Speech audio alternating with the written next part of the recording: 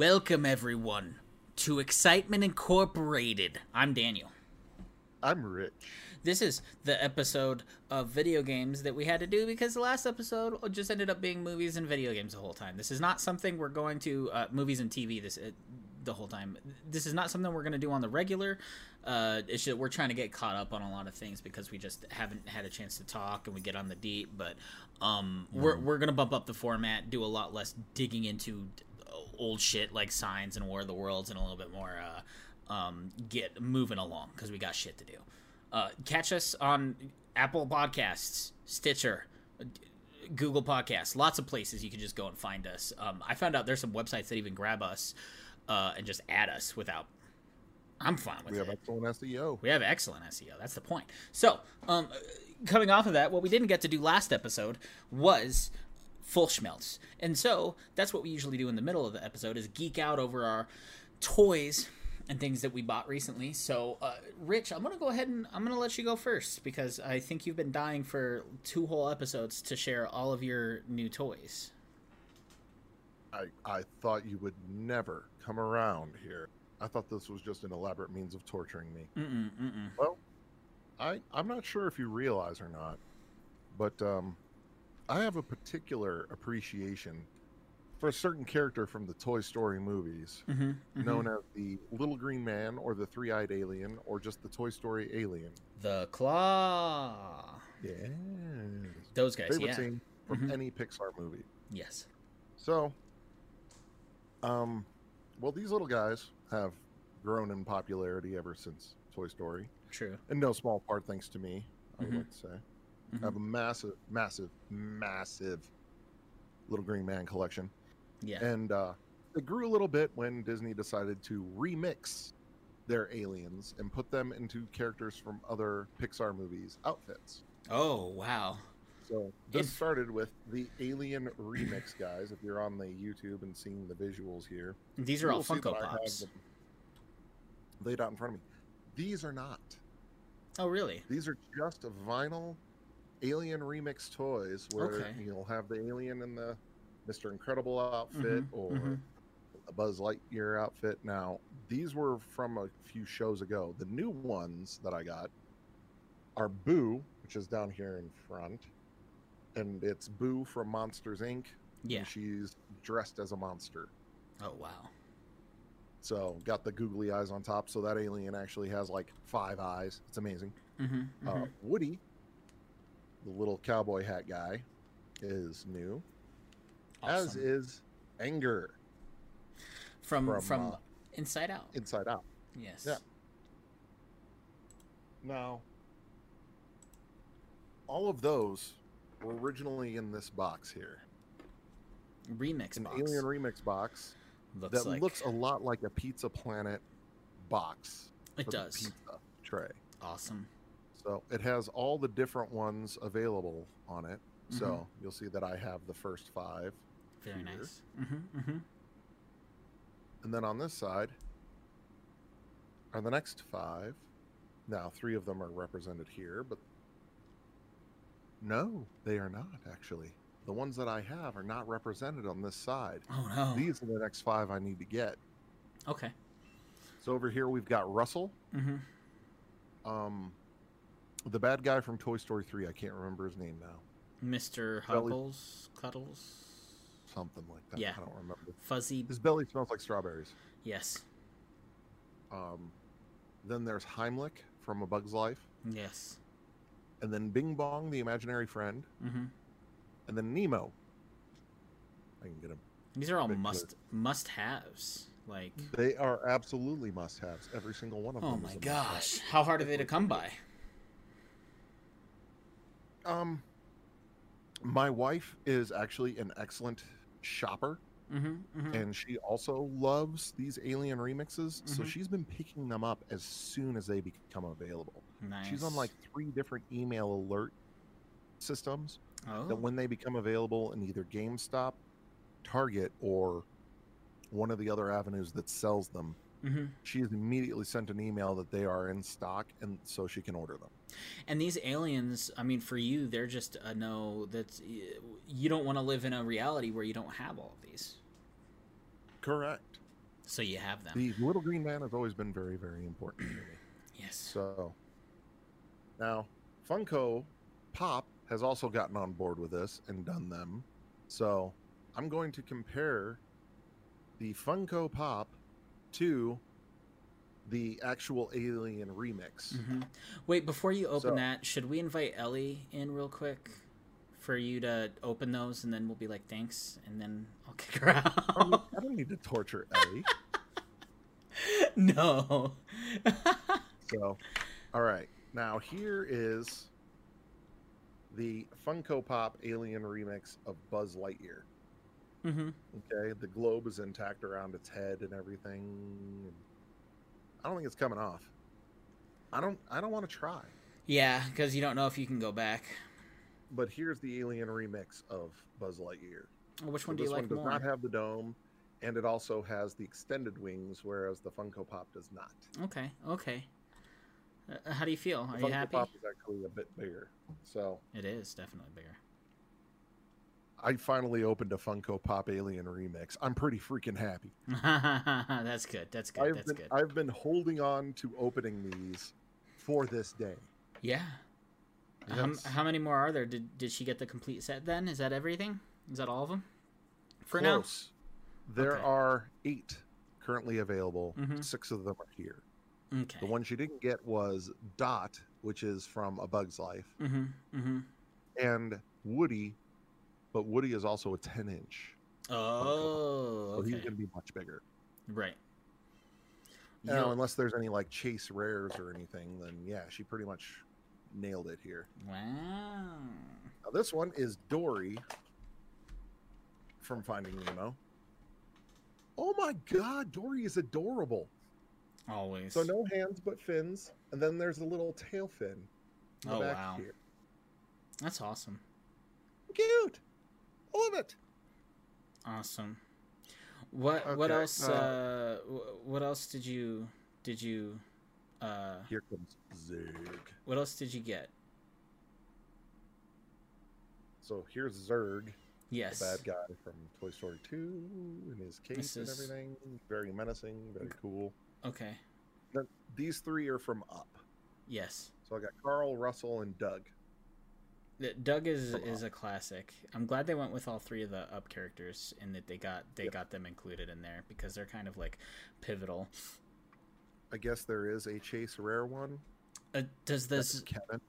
Oh, okay. Does that Zurg alien have a massive frown on its face too? The bad guy one. He does. Is it? He does. That's funny. He is frowning. He's so mad. That is hilarious. That is to denote that he is the bad guy. Yeah. I guess. Even though Carl is frowning too, but I think that's just because he's cantankerous, not necessarily the villain. Oh yeah, he's just an old man, and that's what they do. Did I tell you I saw Toy Story 4? Did I finally watched it? You did not. What did you think? I forgot to talk about it on the last podcast. We started watching it because we were in the podcast, of course, or because we were in the pandemic.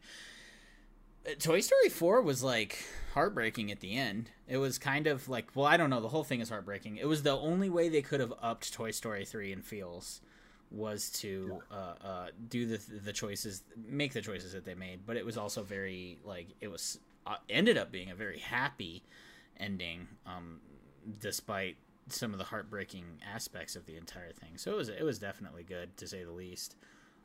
Was it Toy Story 3 good? I don't know, but it was still. I mean, it's still, you can't go wrong with these movies. They're just flawless. Right. I mean, none of them really have held a candle to Toy Story 2 in my mind. But they're still excellent, very, very good movies. So the best movies. Carl's actually got a lot of swivel in his head here. Oh, does he? So he can be. Got his walker. So he can turn and be judgmental to other people. Yes. As an so alien. You can turn and look at Russell like, "Are you fucking kidding me, kid?" Is it weird to you that it took them this long to do the aliens like this, in terms of like remixing them with other characters? Well, based on the way they've been merchandising the aliens, I think that this is just the next logical step to it.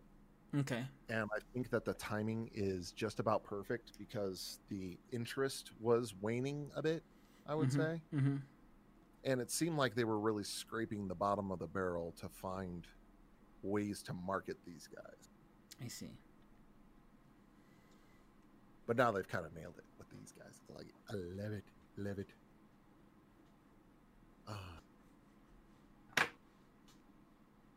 And there's Doug.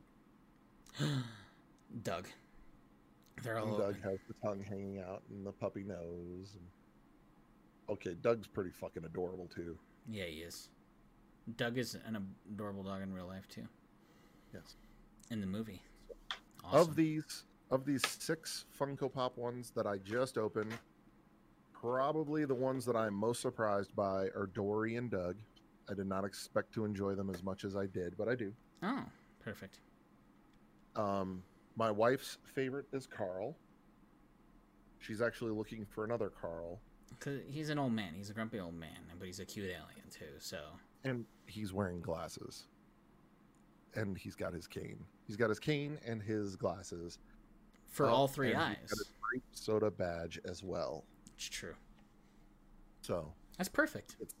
It's amazing how much... It's amazing how much she has recalled from the movie Up, considering we only saw it once. Oh. Very nice. Because, let's face it, Up is a very tough movie to go back and watch again. Oh, yeah. Those first 10 minutes will hit you so fucking hard. The hardest in the field. Especially if you've tried to have children and failed. Yes, especially. Barf. It is very emotionally draining if you are unable to conceive and really want to. Yeah.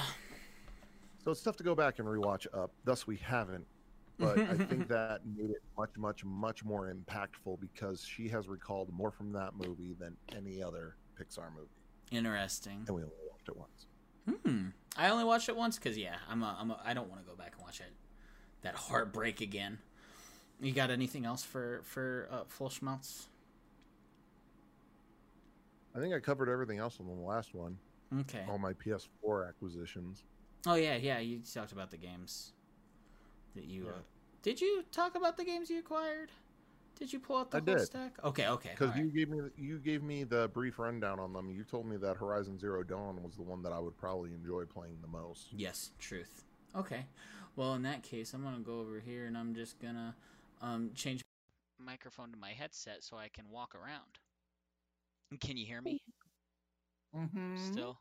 I'm gonna have to change my microphone in both because both Discord and this because I have to be heard. I don't know that my other podcast that my podcast mic would reach if I untangled the cord. So anyone on the video gets to look at my desktop for a second while I change my settings here, just so I can walk around because, well, this is the first and probably one of the few times we're gonna do a full schmelz of an entire room. Can you still hear me? Yeah, you're much lower, but I can still hear you. Okay. I try and turn up my. Let's see if I can. Is that better? It should be fine. Okay, here we go. We're going. Well, I also I want to make sure everyone can hear me too. But these pandemic times are hard, so I can't just bring everything with. But it's probably better that we're doing this long distance because of how much I have to show you. So I can't bring an entire room with me, but I can show you from here. Okay, so this is Excitement Inc. HQ. You can see the paintings on the wall. I've had those for a minute, but I rounded out the collection of my Kevin Esslinger paintings because I wanted to get them. They were on sale again. So I got my General Grievous, my Emperor Palpatine, and my Darth Maul for the set of Kevin Esslinger paintings. I replaced my Wolverine because he fell off the wall and got messed up before and destroyed, unfortunately. This is the shelf I never got to set up before because I was always limited on space. This is one of my most favorite posters in the world. This was a Game Informer 3-issue edition of the characters that defined a decade.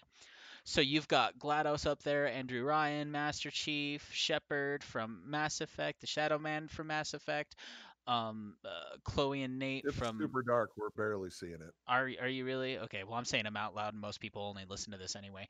So this is Fair like enough. an old school painting style of all basically the decade's worth of characters going into 2010. So it's got GLaDOS from Portal, it's got the bully from Bully, Kratos from God of War, lots and lots and lots of characters. Rich on the end here, it's got this guy from Final Fantasy X with a weird neck hood and glasses. His name starts with like, is his name Oron? Orin. Orin. Does he deserve to be on the top characters list? Yeah, I would say so. Amongst there are no other Final Fantasy characters on this poster. Is he that He important? he would have earned his place there a lot more than Titus in my mind. Yeah. Okay, fair enough. He was much more impactful on the story, even though he Okay. wasn't the main character. Okay. So for those of you um looking at the video, this is my shelf of Funko Pops along with some Star Wars stuff that I talked about in the Star Wars episode. We're not going to do that over again. This is a C that Christy gave me literally years ago. I think she actually shit a brick when we showed her that is there. This is my newest Funko Pop. This is Minsk and Boo the hamster. And blue and boo. Boo. These are if you want to hear some hilarious shit, just go to YouTube and Google Minsk voice lines from Baldur's Gate and Baldur's Gate 2. He is a strength oriented ranger uh whose best friend is a hamster and he talks to the hamster. Neat. Hamster talks back to him. He is hilarious. He's easily my most favorite character in Baldur's Gate. Actually, probably all of like Dungeons and Dragons lore. So, this is a one thing I didn't show off in the Star Wars episode is the thermal detonator sodas from Star Wars Land. We saved Nice. these. This is a Coca-Cola, and this is a Sprite Nice. right here. They're reusing those. Do you Uh, remember when the prequels were out? They actually did that. no. They actually widely released those when the prequels were out. Oh, I didn't know that. I remember those. Um, I lucked out at the thrift store and I purchased the book Wicked and Son of a Witch just because I heard they were so good. I'm probably gonna read those. Where I really lucked out, this is where I like to brag. I found volume 1 of the Aliens versus Predator omnibus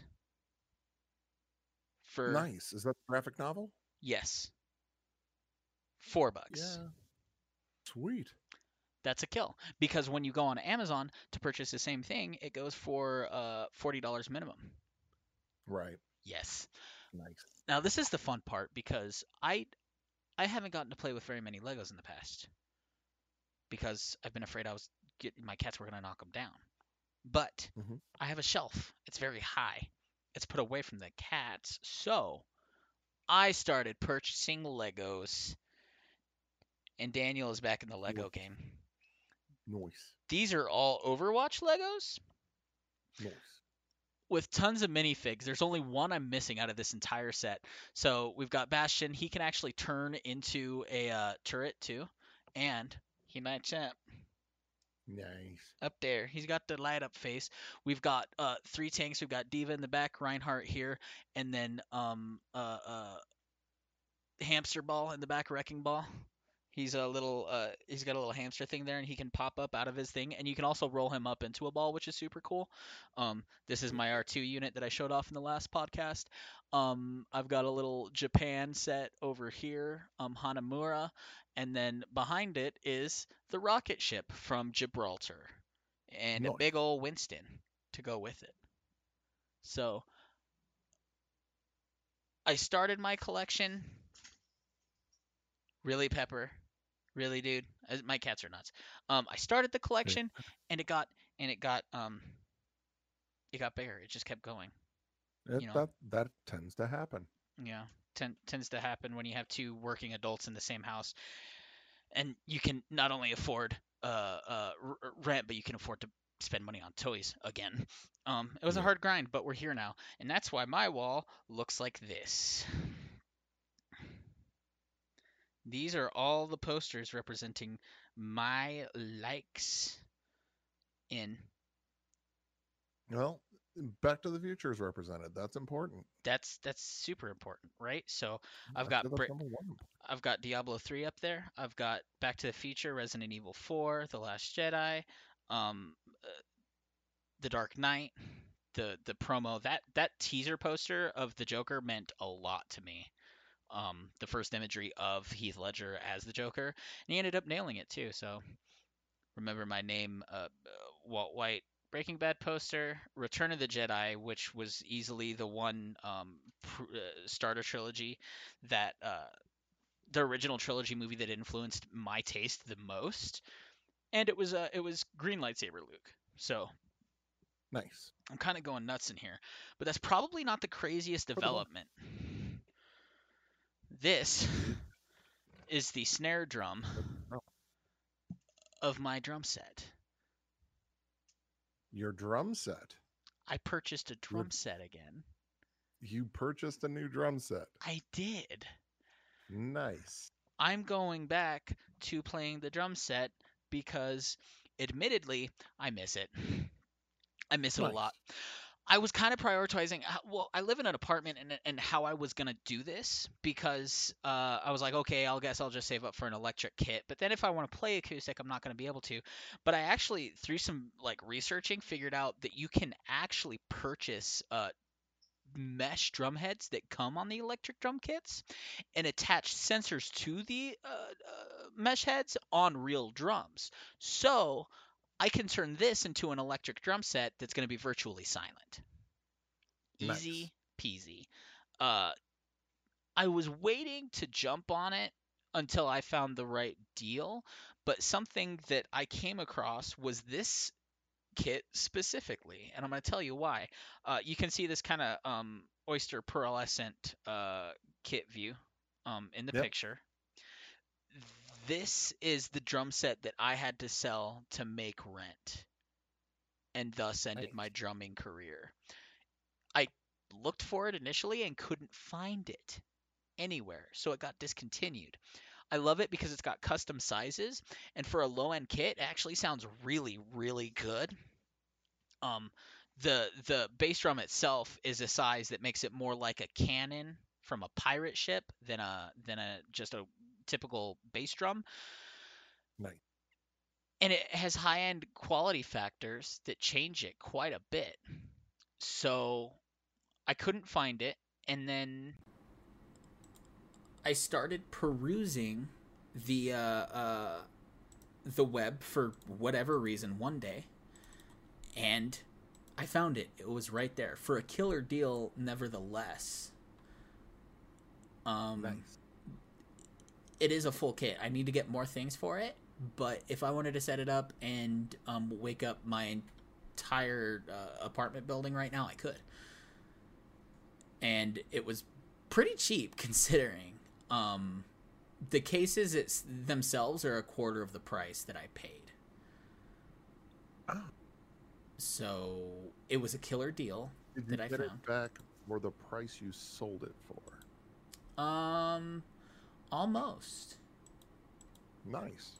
Actually, so that's the key right there. Yeah, I almost broke even in a way, but it was stretched over time so much that that it didn't work flawlessly. But the important part is that I do have a start, and excellent. I was able to find my old kit that I was in love with and adored in the first place. Nice. It is essentially a win-win-win-win-win situation. Yeah. Also got a laptop, but that's not entirely important. I would love to say that I'm on board, but I honestly have no interest in ever picking up a tuba again. That's okay. So, that's all good. Would you pick up a tuba to here I go bringing WDMR stuff into this podcast again.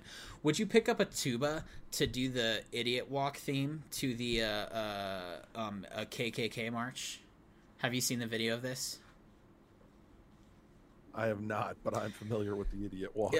Yes. So there's actually video online. There was a guy who took a tuba to a KKK rally. It was a pro-Trump rally, and there were a bunch of guys with, white America stuff.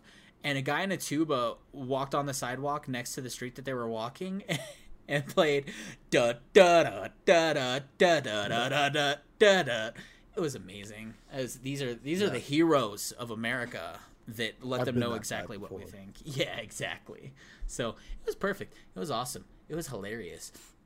That's all I've got for full schmelz. I went as fast as I could because we still have games to talk about. You know what I mean? We've got so much to talk about. We got to just keep playing on here. So yeah, basically we do. So very cool room, very cool stuff. Can't wait till we're back in person so I can see it all firsthand while we record. So you can come in and just touch all my shit. What is I this? Can be like, you know what? These Legos are cool. Put them all into one. You get this massive Overwatch fucking back. Anyway, all right. Okay, well, that's essentially all I've got. I've got a couple extra minifigs that I'm gonna bring over just because, from the Overwatch set. But I'm well represented in this room. I told Sarah when we moved in, I said, she's like, well, can I do this to the house? Can I do this to the house? And I said, I tell you what, you can do whatever you want to the house if I can have that office to myself. And she said, deal, hard deal. That is why the bathroom that is connected to this room is adorned with sunflowers. Still looks cool, though. It still looks cool. Yeah. Living the dream, finally. Living the dream. But I digress. What video games have you had the opportunity to play since we last podcasted? Since we last podcast, I have dipped into Horizon Zero Dawn. Uh-huh. Ooh, there you go. And I got maybe 2 hours on it so far. It's very fun. It's very cool. It's very aesthetically pleasing. Yes. I'm enjoying the intrigue of the metal animals that you have to hunt and the history of their origins being teased so far. And just the whole tribal element being that they're a society of matriarchs. This is a very, very interesting game just in the first 2 hours. I've only played it for 2 hours. And already the story has engrossed me. Yes. Now, I picked the hard difficulty setting. Now, there are several different levels of difficulty on this game, which I appreciate. The first one being story, where you barely have combat. It's all story, so you can play through and get the story. And then there's easy, so that it's a little bit above the story. And then there's the normal, which is, you've got a nice mix of combat and, story. And then there's hard, which is the one I picked, which is, it's a little bit more challenging as far as combat goes. Yes. Still keeps you in the story. And I think it enables you to kind of dig into the analysis of the role-playing elements of the game. Right. So, you'll be able to I don't know that. what I'm doing as far as the skill tree yet, but I've been introduced to the skill tree on it. So this is something games have been doing for a while now, so it's not necessarily breaking ground there. Yes. The more groundbreaking thing on it is the story and how these elements affect a matriarchal tribal society that has to deal with metal monsters, robotic monsters. So it's definitely interesting. It seems like it's going to be fun. I can't wait to play it some more, but the Borderlands keep calling. They keep calling. And so I just keep playing Borderlands 2. I can't say that I blame you. No, I've just hit the Iridium Blight with Krieg on the Switch. There you go. Now, Krieg is the most challenging of the Vault Hunters that I've played so far. Oh, yeah? And Numbers hurt my brain. He's hilarious. Yes, he's absolutely great. But his skill tree is challenging when it comes to bosses. Yeah. Especially because of his action skill. Yes. So, I actually made it through the bunker okay with him, which surprised me because that's one where you can't melee at all. Now, any boss that I was able to melee, it was short work. Because he whips out a big old buzzsaw and you have to run in. Yeah. Which is essentially Brick from the first game. Yeah. The only thing is that there's one portion of his skill tree that it will ramp up your melee damage, and I mean ramp it up. Yep. It is massive. He will swing that buzz axe and deal more damage than a critical hit with a sniper rifle will. Yes. He will wail something. But there's a 12% chance that he'll whack himself. Oh, God. Now, when your shields are depleted and your health is getting low and you activate that action skill, and the action skill is the Buzzsaw Rampage, where he's just swinging for super damage, and if he kills something, then it completely refills his health, and he can throw the Buzzsaw. It's amazing. But if you hit that 12% where you wing yourself, yeah, it's going to cost you a couple grand to respawn and have to head back there. So that's frustrating. And that's where I'm at in Borderlands 2 right now. Fair enough. Is just dealing with Krieg. But his penchant to whack himself with his fucking melee attack. I mean, it's insane to me that you picked up Borderlands 2 and, like, instead of beating it and moving on to the others, you're literally trying to 100% it. And this is what you do with games you clearly adore, right? But, like, I did not expect you to just try and 100% with all these characters. Like, it's impressive. Don't get me wrong. I don't think anybody did, but it's such a well-designed game that you don't mind replaying it with a different character because the differences in the action skills are so vast. They really that are. It is like playing a completely different game when you're playing with a different character. You're not wrong. I mean, a lot of the weapons are the same. The weapon options don't vary in a massive amount, but those action skills are game changers. Yeah. So that's all that matters. Is that it feels different. It has something for you to go back to every time. So I don't know. I still have yet to play the pre-sequel. I think that's the only one that I haven't played and beat. There's a new DLC for Borderlands 3 that came out, but Sarah and I haven't gotten around to starting yet. If you're finished, I'll use that as a segue. Yeah, absolutely. For my games, which is what we did start playing because we weren't playing Borderlands 3 was Sea of Thieves. Again. And here's why. This is like the third time you've gone back to this. It's true. No, it is the third time. That's because the game finally is finished.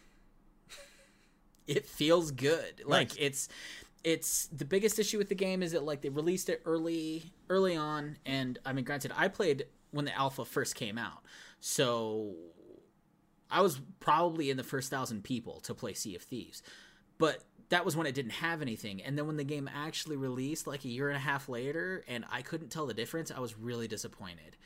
But I think it's been 2 years since that point. And Sea of Thieves is chock full of content now. I mean, there's so much content in this game that it's got lots of replayability.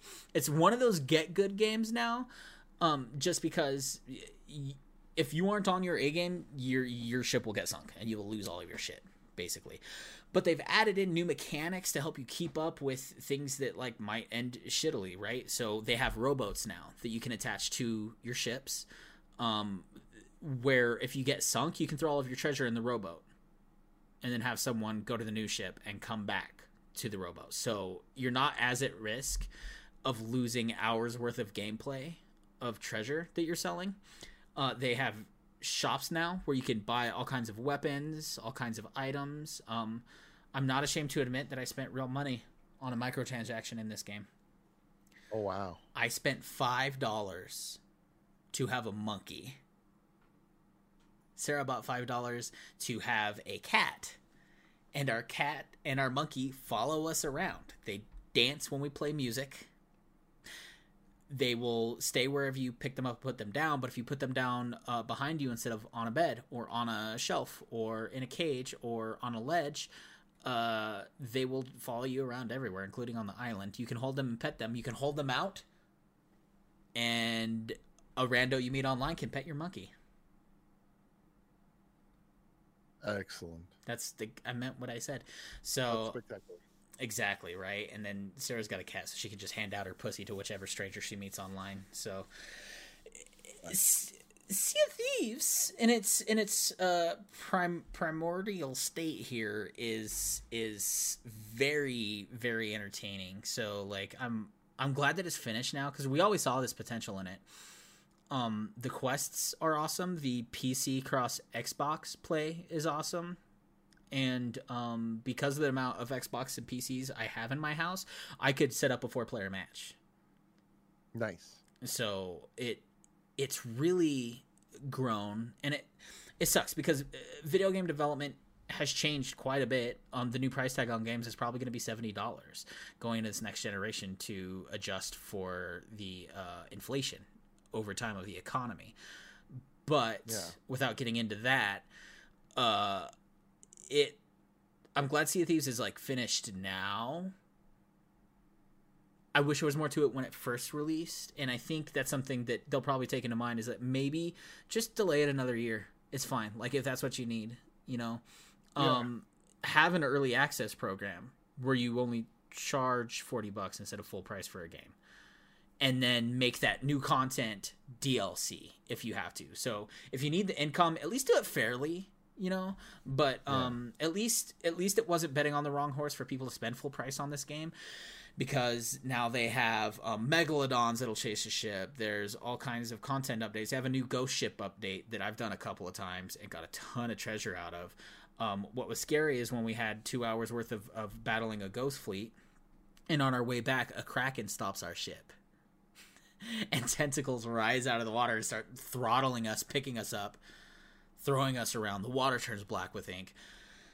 And we still survived that. It was earned, and it was really fun for that matter. So nice. It's come full circle. It's come full circle, and it's really nice. I beat Final Fantasy VII Remake. Yeah, you brought that up last time, and you were like, do you intend to play it? Because I don't want to spoil. I do intend to play it, but not immediately, so you can go ahead and spoil. Okay. Spoilers for Final Fantasy VII, for those of you who don't already know, for a game that's been out for about 3 months now. 3 or 4 months. No, 3 months. So, I'll tell you this. They introduced an aspect to the game that I was a little annoyed at. There were hooded ghosts that started showing up every time the story would deviate from what the original game was. And I thought, oh god, are these like meta ghosts gonna like throw a fit because we aren't like steering straight? And because it's a remake, right? And this is literally like the first quarter of the game inside of this, if not first third, I think. I mean, when do you leave Midgar in the original Final Fantasy? Is that like the first quarter of the game or the first third, do you think? It's tough to remember. Okay. Honestly, I played Final Fantasy VII for about 3 hours 20 years ago. Oh, I thought you like had beat it. My bad. I was assuming. No, I love Final Fantasy. Yes. I played the shit out of Final Fantasy 1 and Final Fantasy 10 and Final Fantasy 10 too. Okay, so you the just other ones get much. Kind of hit and miss. Okay, fair enough. So I have a passing familiarity with it, but I haven't played it as in depth. Okay. To give you an idea of how hard this game was on normal, I didn't realize. So, as you use materias in your weapons that allow you to use magics, they level up from Fire to Fire Aga kind of things. And I didn't realize until I had a spell that had different effects on different tiers, how to use them. So I didn't notice on the D-pad that you had to cycle left and right. I didn't use high-powered spells until like the last fifth of the game, last sixth of the game. So it's not hard. It's just not that hard of a game. On hard mode, it'll probably come in handy to use those things, but I was trying to switch from how to use a slow or like a haste spell to a slow spell to slow my enemies down, and I was like, why is this not popping up if I leveled it up? And then I went left and right, and I was like, oh, and then I went up to Fire, and then I went over, and it was Fire Augur. I was like, this is how I use like high power, except I was doing fine just using normal spells the entirety of the game. So it's got depth if you want it. If you want the right experience, if you want like just a more traditional Final Fantasy experience, I would say you should probably play it on hard, just because it wasn't hard to play. It like, did I have some hard boss fights? Yeah, because boss fights are always hard and a little grueling, but I honestly would have beat them first try if I knew how to use high level spells. Final Fantasy games typically are not hard. They're just long. Yeah. Like, you can, if you grind enough, you'll breeze through the game. It's true. So, but that's the essence of a Final Fantasy game, is there is a significant portion of your gameplay that is devoted to grinding, and you just have to accept that. And the cool thing is that the gameplay is at its core just like, you watch Final Fantasy VII Advent Children, which is like one of the best video game movies ever made. It's like an hour and a half of like fight scenes, but it's still dope. It feels like that. You feel as cool as a Japanese anime fighter when you're playing the game. So, which is something that Final Fantasy 15 was pretty good at too. So, despite the fact that they didn't finish that game, this game, they were aware of their scope. They took that into mind. And what I said on the last podcast is that like I was close to beating it, and like I didn't understand the complaints about it. And I still don't. I thought it was plenty fun. So. Yeah.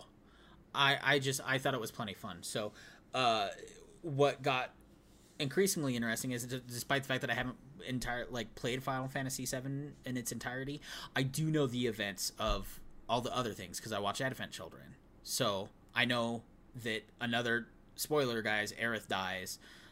Everyone knows that at this point, though, for like a 2-decade-old game plus.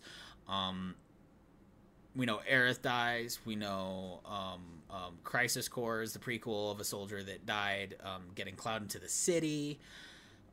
We know that Sephiroth was a problem.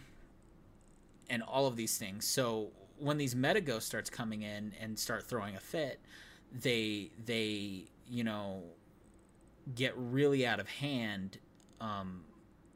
And they're intervening, and you're like, what is going on here? Because you have to fight the meta-ghosts, too, in a couple of fights, and they look like Dementors, basically, just more like a mix between Doctor Strange's cloak and Dementors, because they're just hoods. So they try to intervene in a lot of things, and then you get to the end of the game, finally. Sephiroth appears a lot more, because you can't do a Final Fantasy VII game and not fight Sephiroth. You just can't.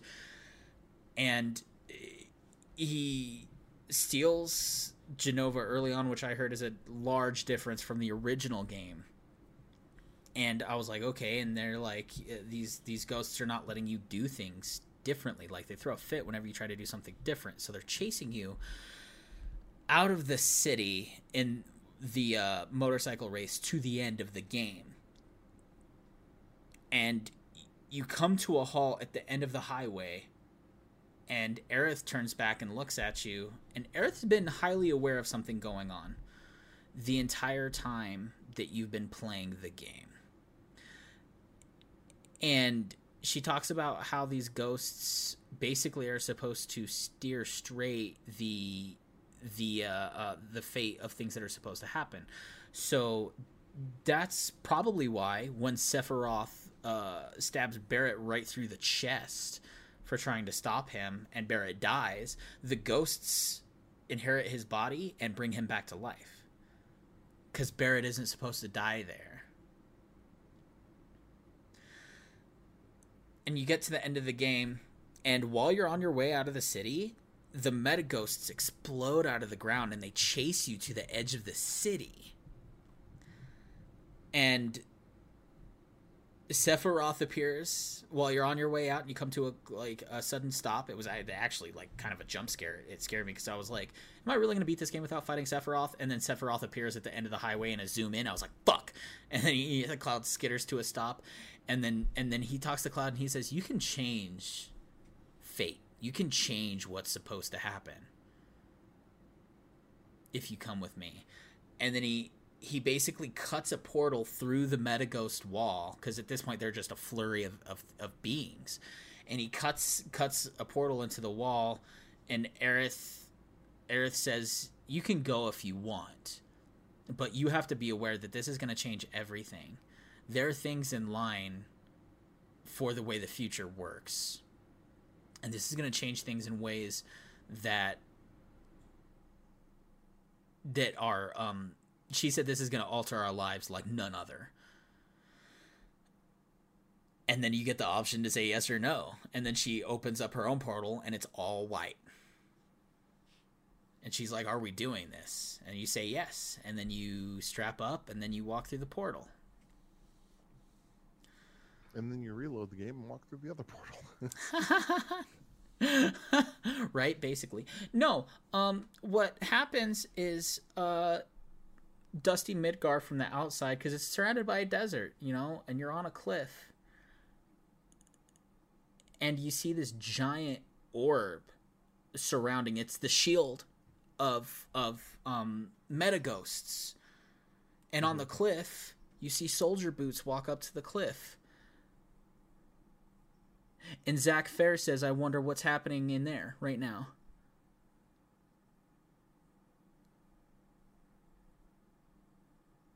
For those of you listening, yeah, Rich just covered his mouth. Yeah, I also burped, but that's still cool. Yeah, I was going to say. So, a big ornamental piece of Final Fantasy VII is that character who dies to save Cloud. He dies getting Cloud to the city. And then after you fight the giant Metaghost battle, and Sephiroth tries to intervene to make Cloud join his side before he inevitably goes into the future to defeat Sephiroth. And Sephiroth is highly aware of the future like Aerith is. And you fight him, and it's really funny because when Aerith shows up to help you fight him, she shows up and she's like, let's beat this asshole's ass. Like, she's talking that shit, and he's the one who kills her in the original game. So she shows up and she's like, "Let's beat this asshole," which had me LOLing. But then you beat the game, and the last cutscene is Zack going, "Oh, that's all the soldiers? Okay," and he puts Cloud up on his shoulder and starts walking towards Midgar. And you walk through Cloud and Aerith as they're walking out, and Aerith turns and she can see that Zack Fair is walking through an alternate reality into Midgar, where he survived. Nice. So, as someone who plays Crisis Core actively, what do you think of that? That's dope. Isn't it? That's super cool. I thought that was super cool too. Yeah. I was like, okay, they're not, this isn't a remake. This is like a remake, but it's not, it's a remake. Yeah. But they're remaking it. I'm about to go back and play Crisis Core again on my PSP. Because I just got a fresh battery for it after the old battery swelled and nearly almost destroyed exploded my PSP. Yep. So, yeah, Final Fantasy was good. If not for Ghost of Tsushima, which releases next week, and The Last of Us Part 2, it might have actually had a shot at like Game of the Year. I played a little bit of Valorant, which is a new competitive scene game. It's like if Counter-Strike Go introduced Overwatch mechanics. It's really okay. That's it. There is a streamer that I watch on Twitch that jumped from Fortnite to Valorant. Yes. It's exploding a little bit. It looked very similar to Fortnite, because at first I didn't know there was any difference. Truth. Then again, I'm not watching the gameplay. I'm watching her boobs. That's, you know. Then I started the Resident Evil 3 remake. I played the Resident Evil 2 remake and I liked it. The Resident Evil 3 remake kind of drops you into a very like fast and strenuous environment where it really encourages you to run from everything. And then I kind of hit this roadblock where, like, well, first of all, there's so many zombies, there's no point fighting them. The mechanics are still different from RE2, which really sucks because they were being made at the same time in the same engine, with the same art style, with the same... They're basically the same game, and it's supposed to be a sequel, but they take away a lot of the aspects, so I don't even know if I'm going to finish it. Because a big part of the second game was, like, there were core mechanics where if you shot a zombie in the leg enough, like, the leg would get chopped off. It's like taking an AK-47 to a tree. Eventually, you're going to punch through that tree completely. You're going to cut through it. But when the when you're playing Resident Evil 3 and those mechanics don't work anymore, like, I went for leg shots, and it did nothing. Like, I would shoot a zombie in the leg 6 times, and then it would reach me and bite me. So the departure and the fact that it looks like it should play the exact same way, just with a, you know, just more different story, it didn't. And so it took me like a solid restart. And then I got to a new section where I'm gonna have to kill the things that are coming at me. There's these sewer monsters, like frog things, coming to eat me, and I'm gonna have to kill them after running from 97% of my enemies before.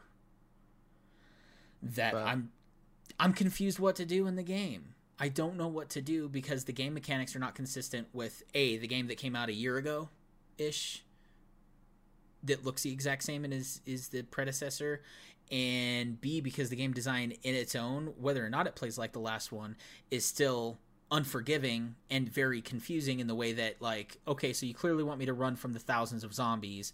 I'm trapped with a couple of them. Okay, hopefully these leg shots work. Oh, I guess they don't work. Okay, I'll shoot them in the head, and then I kill a couple, and then I'm like, okay, cool, and I start walking back, and then Nemesis appears, and he's gonna chase me all throughout the street of these zombies. So it's just like now it's an obstacle course, but I am running again.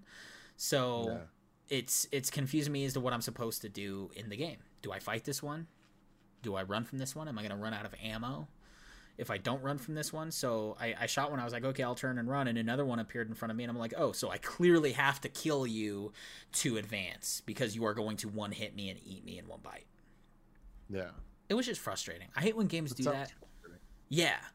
I don't like when game mechanics aren't straightforward in terms of, like, what they expect out of the player. A player should not be in the game and be like, okay, well, I can try this. You know, first of all, a player should not walk into a game after such a precedent was set in the first one of this is how you play it. And then you get in, and it's not the same. It looks the same, but it's not the same.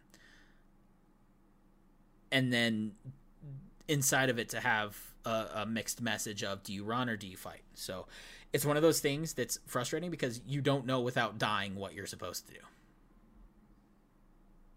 And it really it ruins the momentum when I have to reload in the game every time I die for something I thought I was supposed to be doing, but I digress. I haven't played a ton of games. That's kind of like all I have for this right now. I haven't played Iron Man VR yet. I want to, but I just I haven't gotten around to doing these things. Plus, Ghost of Tsushima comes out next week. What I really want to do is go back and play The Last of Us Part 2 again. Yeah, I've got a stack of games over here, and I'm just itching to turn on Borderlands 2 again. So I feel you. Yeah, I get it. That's a real problem. Hey, Super Nintendo Land is a thing. It's finished in Japan. It's amazing. You see the pictures? So I'm looking at the pictures, and it looks gorgeous. I can tell you a scoop I have. I have insider scoop. What's the poop? Scoop?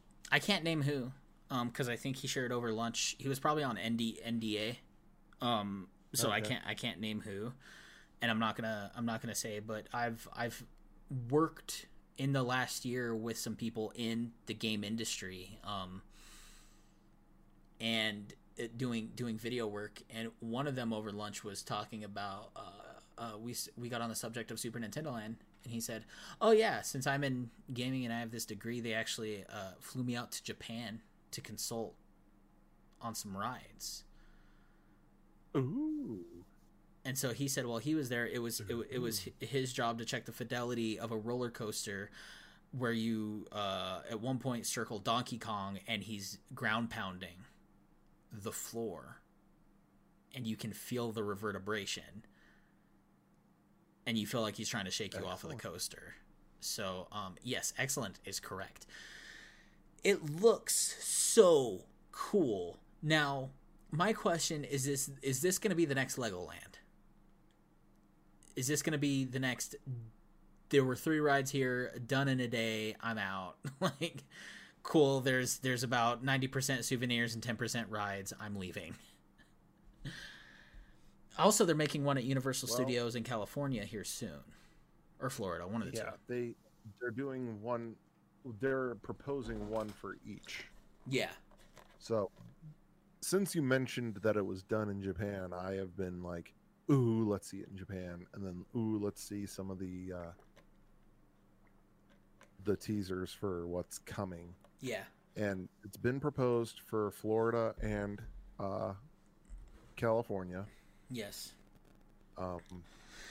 The map I'm looking at here looks pretty awesome. It looks awesome. It looks kind of tiny to me. Looks like there's 3 rides at the most. Like, we know there's a Mario Kart ride, which is exciting.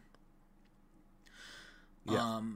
Of course, they're going to be employing new technology, just like Star Wars Land, and how awesome that is. But I think the ones in Universal in California are going to be bigger, because in the mock-ups that they have, there is the Mushroom Kingdom, which you see in Japan. But Yep. And they might have just made that quickly before they moved on, but something in America that isn't seen in the mock-ups, and clearly something that's done because of who I spoke to, is that they have a Donkey Kong Country section of Nintendo Land that they're also going to build. Yep. Now, I'm not sure if all of these are going to have rides, but it looks like they've got representation on this little teaser that I'm looking at.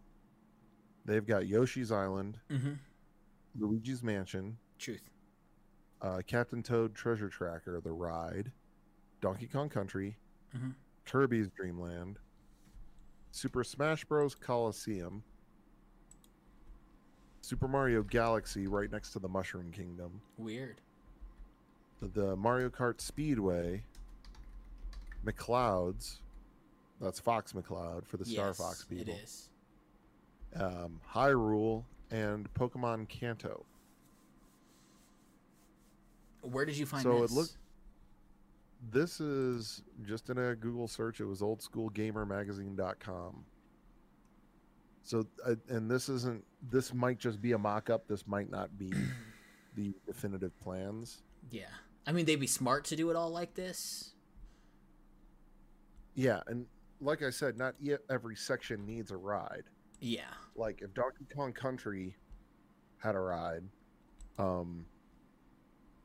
Captain Toad had a ride, Wario's Gold Mine, and the Mario Kart Speedway. Yes. That's enough rides that the rest could just be like attractions, like just aesthetics, really. Yeah. Like, if you go to Yoshi's Island and just see like a shitload of Yoshis all around, eggs everywhere, that would probably be enough. And you could have a restaurant and a souvenir shop there. You're set. What I heard is that you can actually, if you take your Switch with you, you can get, it's interactive with your Switch when you take it.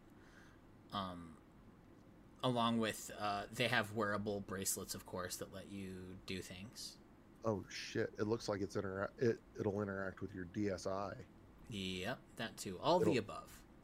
It'll interact with your 3DS because there's a Street Pass right there. Yep. Let me tell you, of all the features of the 3DS, my favorite thing is probably the Street Pass. That is always cool too. Yeah. Where if you just have yours on but closed, so it's in sleep mode, somebody walk past somebody else who also has theirs on just in sleep mode, you will pick them up on your 3DS and then they're available in Street Pass for any of the different functions and different games that utilize Street Pass. Truth. Like Link Between Worlds did that, where you could battle Shadow Links based off of who you passed on your Street Pass. Yes. It was super freaking cool.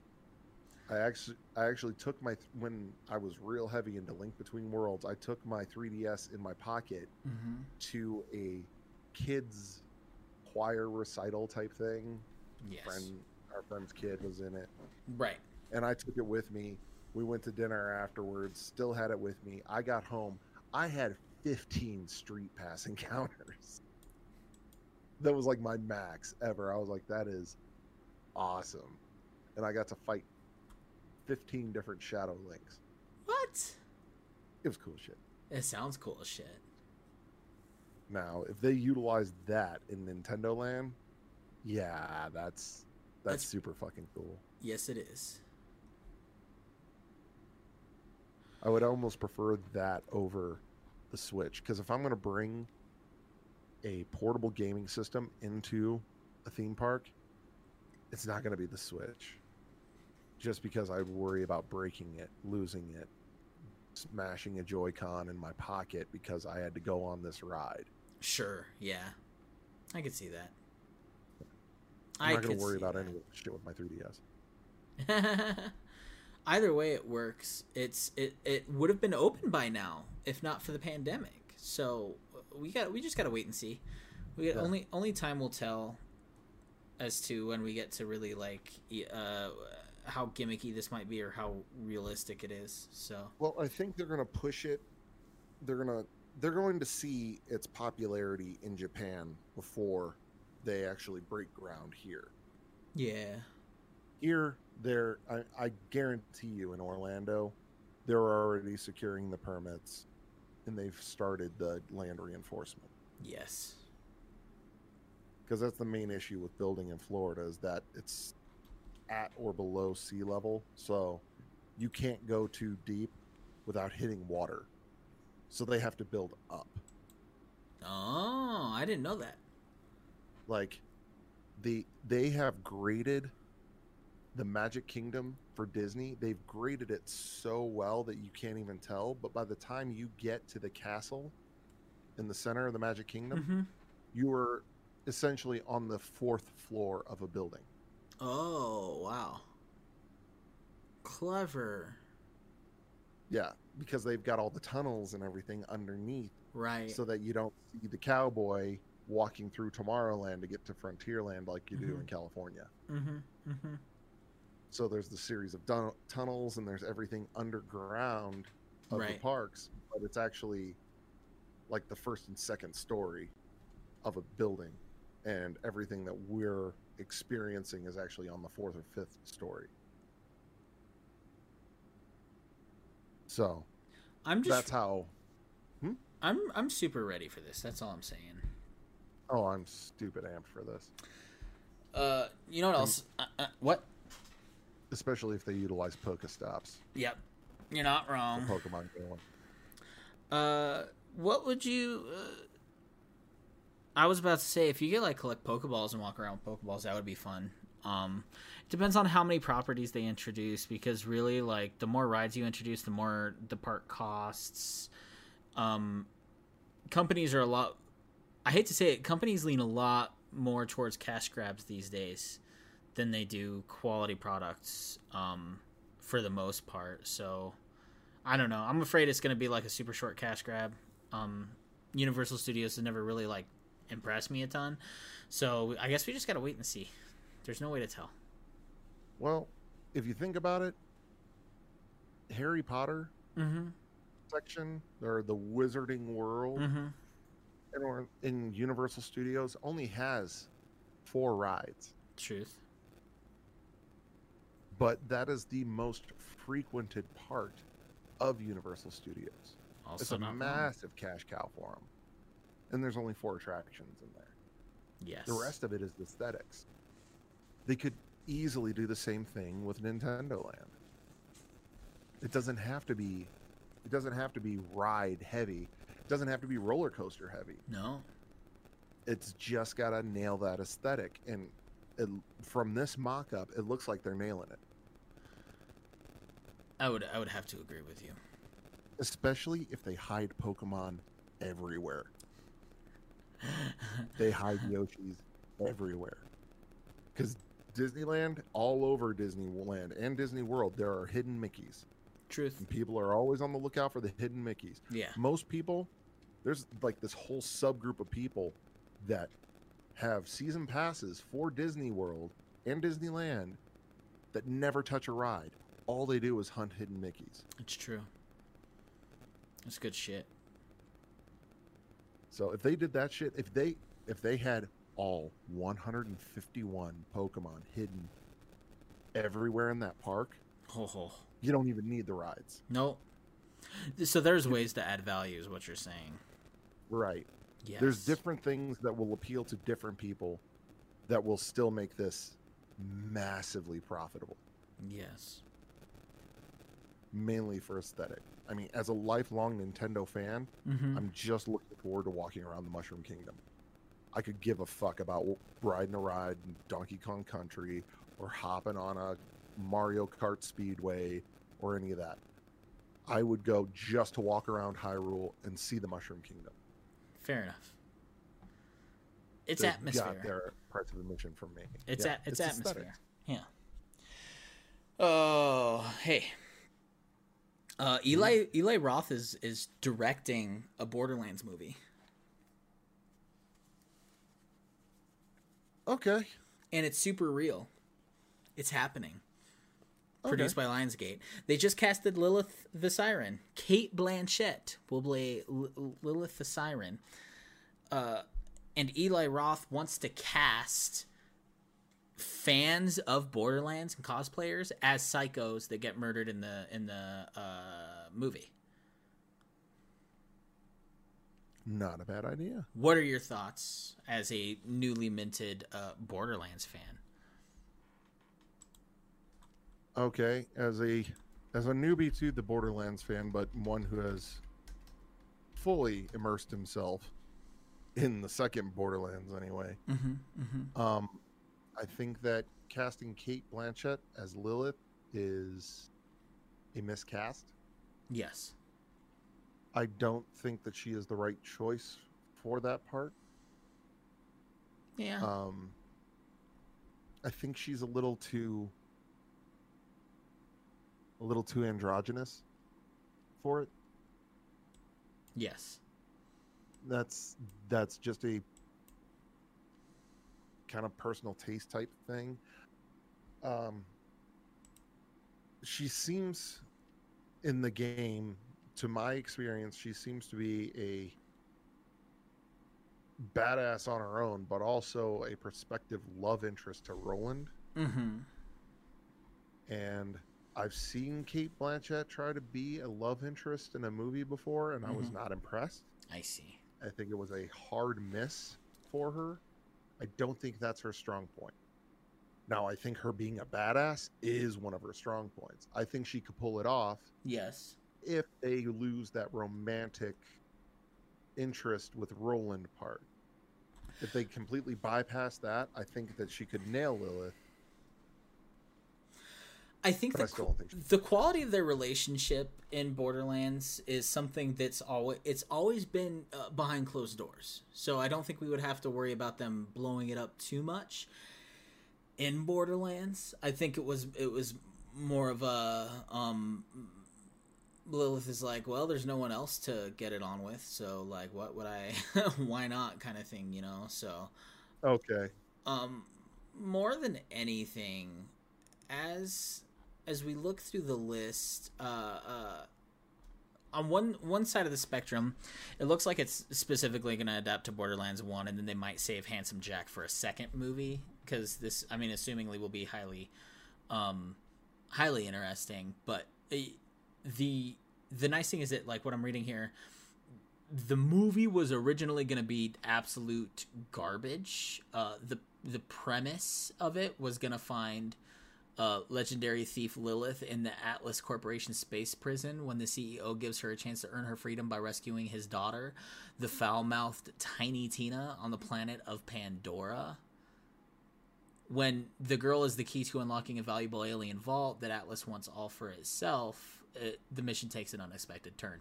That isn't the worst plot idea in my mind.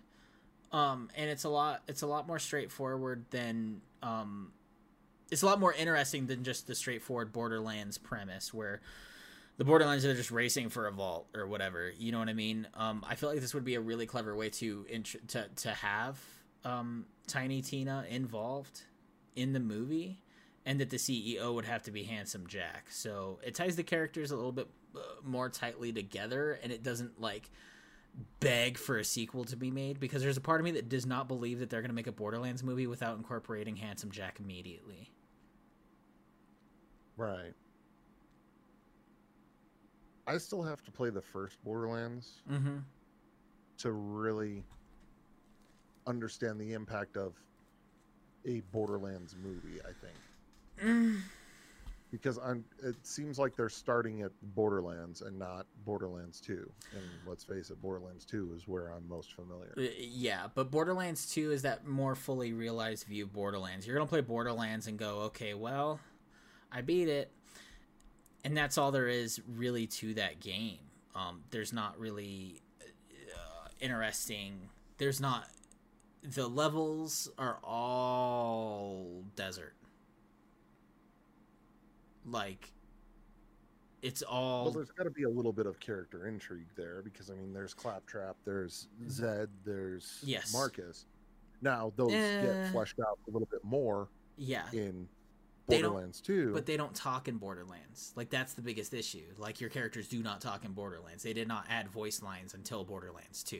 There was... Okay. The world itself had character. The characters in it... Not so much. Tannis is probably the funniest character in the first Borderlands. Okay. But there's still character interaction, even though it's all NPC. So the PCs aren't saying anything, it's all NPC. Yeah. Right. So that's where you're getting the majority of your story and the majority of your detail and background and everything. And that's essentially it. So, I mean... But Tiny Tina's in the first Borderlands, correct? No, she's only in the second.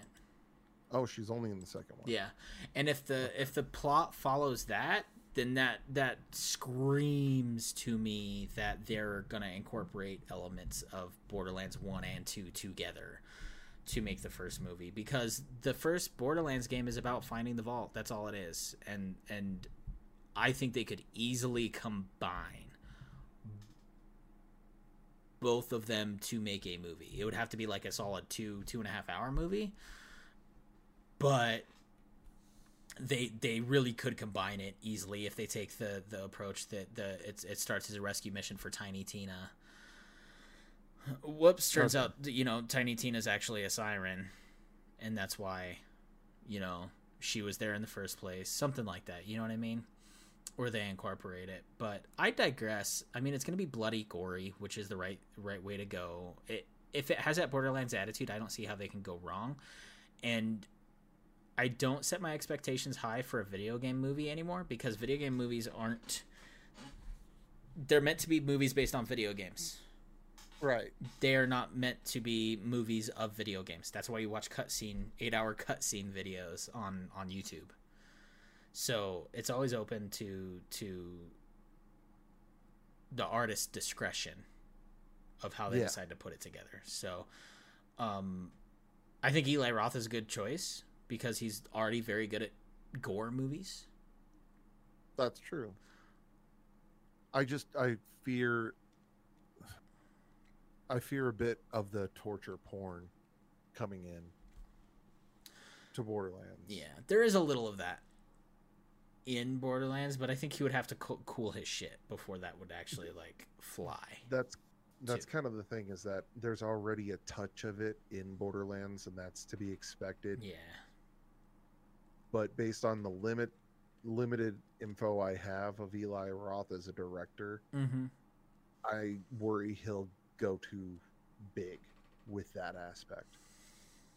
We'll have to see. But I mean, we'll wait and see. Yeah. I mean, because of the movies that he's directed, I've seen Hostel. That's and the House with a Clock in Its Walls. Oh.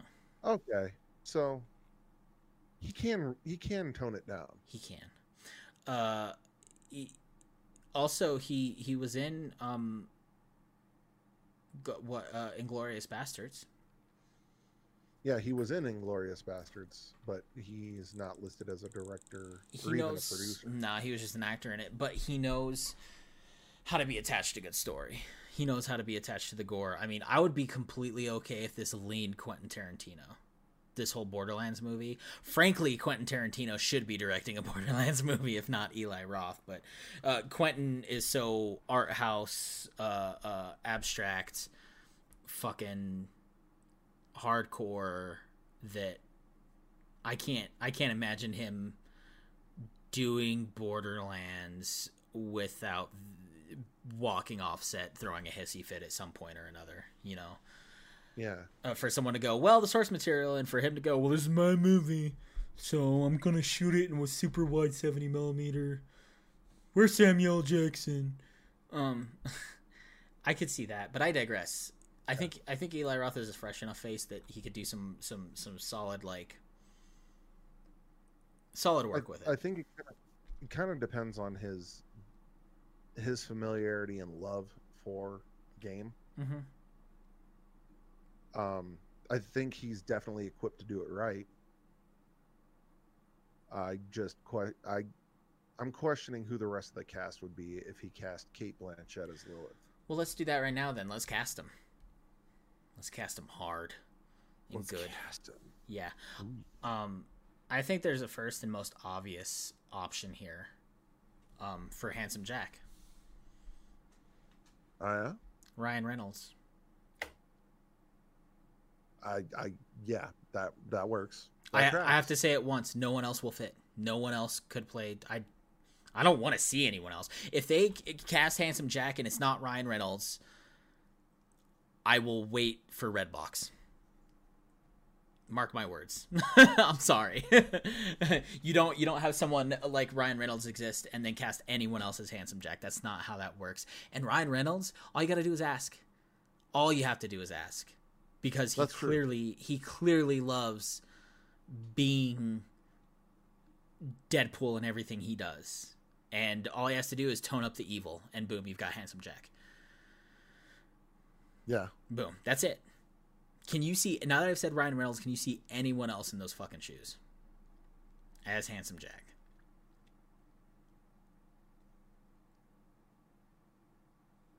Oh, wait. It's hard, right? It's tough to come up with somebody else. Yeah. Just because Handsome Jack is a hilarious, likable psychopath. Yes. Hilarious. This is someone who would joke about you killing his daughter. Yes. It's tough to come up with somebody who could fill that and not feel like you need a shower after. Yes. But somehow the easy answer is still Ryan Reynolds.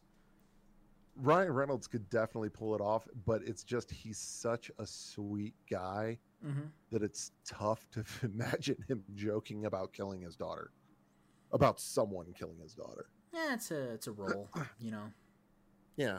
A lot of people do things that they're not entirely comfortable with for roles, doing things. Yeah. Sometimes having that source material, you can reach in to past events to get a better reaction on that as well. Yeah. So there's that. Yeah. Brick. Brick. Oh, definitely Dave Bautista. It's easy. It's so easy. Yeah. That's nearly a no-brainer. If it's a non-speaking line, then you could technically go with the Mountain. That Swedish bodybuilder guy that's fucking huge. Yeah. That's an easy answer. And then there's... I still think Dave Bautista. I do, too. I can imagine calling everybody Slab. Yeah. Pretty much. No, it would definitely have to be Dave Bautista. Mordecai.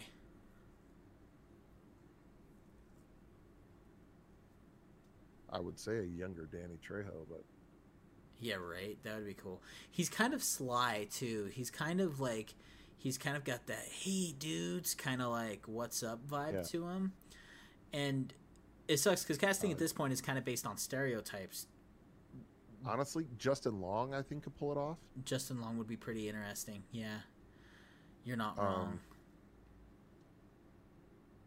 Who else? Tom Holland could probably do it. Tom Holland would be interesting. For sure. I like Tom Holland's definitely a cool pick. I could see Robert Pattinson being a pretty cool Roland. I could see Robert Pattinson pulling off a handsome Jack as well. It would definitely be a departure from all the other roles he gets. Yeah. And I think that's why he would be able to pull it off reasonably well. Yeah, I'm trying to think of like new Latin actors that are like, you know, like suave, good-looking boys, that also aren't like teeny boppers. You know what I mean?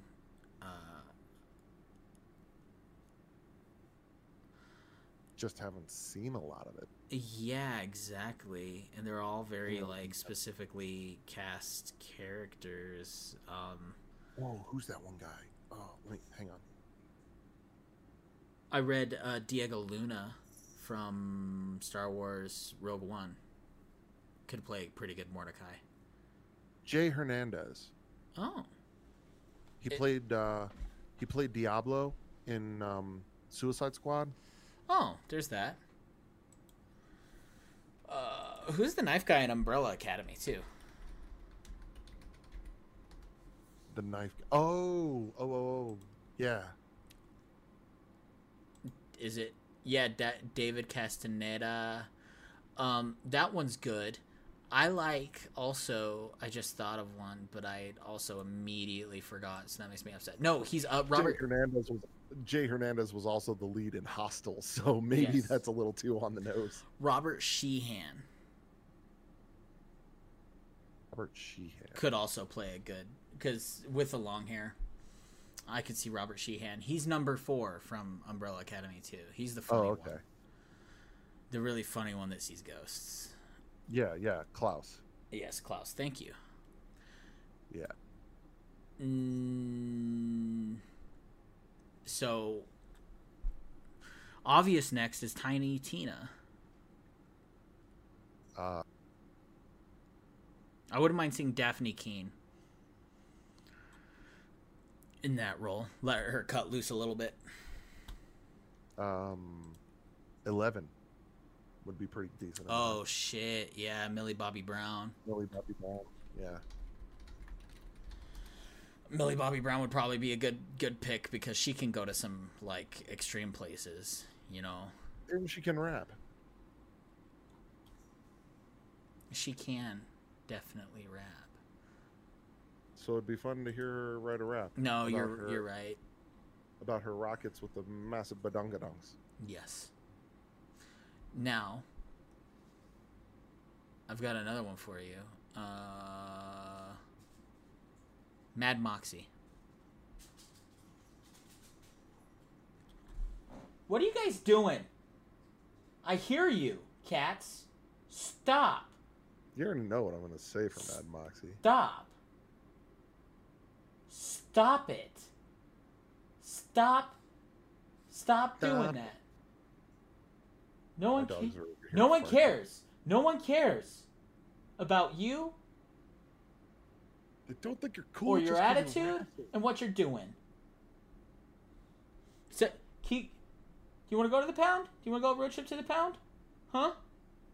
Can you Can you spell euthanasia for me? Wow. Wow. Can you spell euthanasia? Maybe you Didn't could be think Handsome so. Jack. Didn't think so. I probably would make a good Handsome Jack. You said okay for Mad Moxie. You said I know. Yeah, you already know who I'd pick for Mad Moxie. Christina Hendricks. Oh yeah, that's such a clear, blatant cat. Oh yeah. Well, because I think she. No, I would can't be see able anyone to as her swing- now. I think she would be able to swing perfectly from hillbilly to sultry seductress. You're not wrong. She has the figure. You are not wrong. I think that she would be the best, most seamless choice. Flawless victory. Definitely flawless victory. Tannis.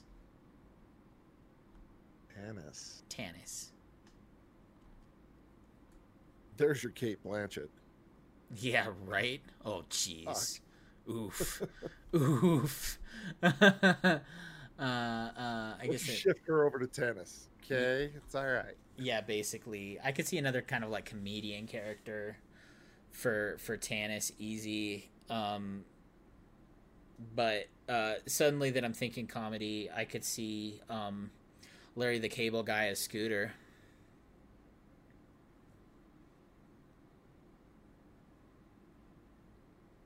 I could see that. Just because, why not? And then I could see Rebel Wilson as Ellie. Yeah. Hardcore. Or Melissa McCarthy. Yeah, actually, Melissa McCarthy would also nail that one, which is pretty awesome. We didn't do Roland yet.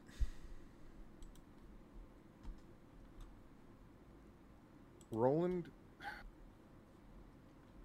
I would probably go with a Rock. Probably. You're not wrong there. I mean, just physique plus the acting chops. Mm-hmm. I mean, action star. True. And if they killed him halfway through, that would be impressive. Yeah. That would be very impressive. To be like, yeah, we have The Rock, but he doesn't make this movie, so right. Get over it. Yeah. I'm trying to think about what furthermore could really apply. Bruce Willis as Dr. Zed. Oh, geez, that's a good one. Maybe. If Robin Williams was alive, he would be the perfect cameo for Earl. Perfect. Just to sit behind that wall. What you want? Yeah. So Roland, Mordecai, who I had a list of characters here, but I kind of backed out of it just because no. It sucks, but I want to say the only I don't even want to start casting the second game characters. I don't. As much as I would have picked Olivia Cook for the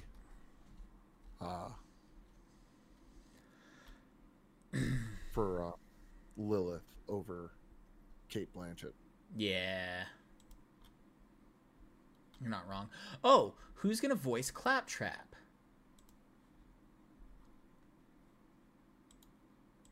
I think they could just get the original voice. That would be pretty cool, except they changed the voice actor going into the third one.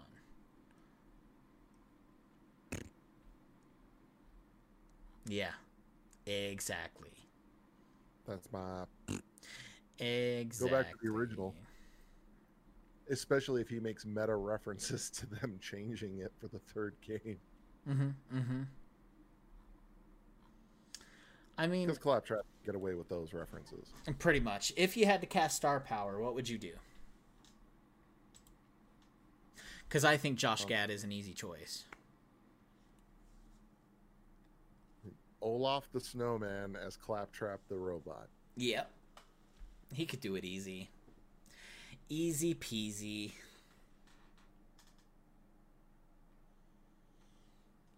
I feel like I'm too tired right now to like... You know what I think would be awesome? What? Anthony Daniels. Oh my god. Jesus Christ. That is somehow at the same time the best answer and the worst answer. CL4P. Oh my god. Oh my god. You know, I think that's enough. Enjoy it, my friend. Enjoy it. Come on, that one's amazing. This has been a Video Games Eccentric episode of Excitement Incorporated. Thank you for joining us for this hour and a half of spitballing video games ideas, casting a Borderlands movie. We're tired. Oh, yeah. We're tired. It's getting late. It is. We're signing out. We've been at this a while. I'm Daniel. I'm Rich. Thanks for joining us. Go listen to the movies episode now. And When Daniel Met Rich. And play Borderlands. Roland. I'm going to hit the record button.